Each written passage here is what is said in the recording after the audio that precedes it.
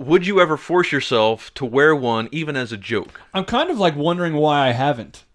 You would wear one as a joke? Yeah, I think I need to try this. I'm trying to remember if I ever. I think maybe when I was like 4, my mom might have had one for me to wear. I'm serious. I don't know. I don't have any picture proof of it. Diving For deep some into reason, the I think childhood. for some reason, I think I remember that, or maybe it was another kid, and I was just like, he must be on the swim team. I don't know, but I'm wondering like why in adulthood have I not like done this even as a joke? Yeah. So you have no shame whatsoever. No. I mean, I have a pool here, so I would have privacy. You know. So, but in a public place, would you wear one? Yeah, well, I don't think so.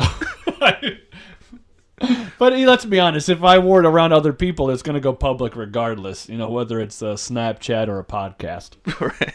I think if I ever wore one, it would be one as a joke or to embarrass my wife and or kids. I think maybe later on in life, if I get over the hill, maybe over 50, might have less shame. God willing. Just let it all out there. How about this?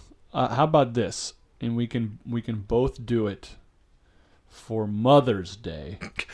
We'll get our wives' faces as the man bikini, and we'll wear it.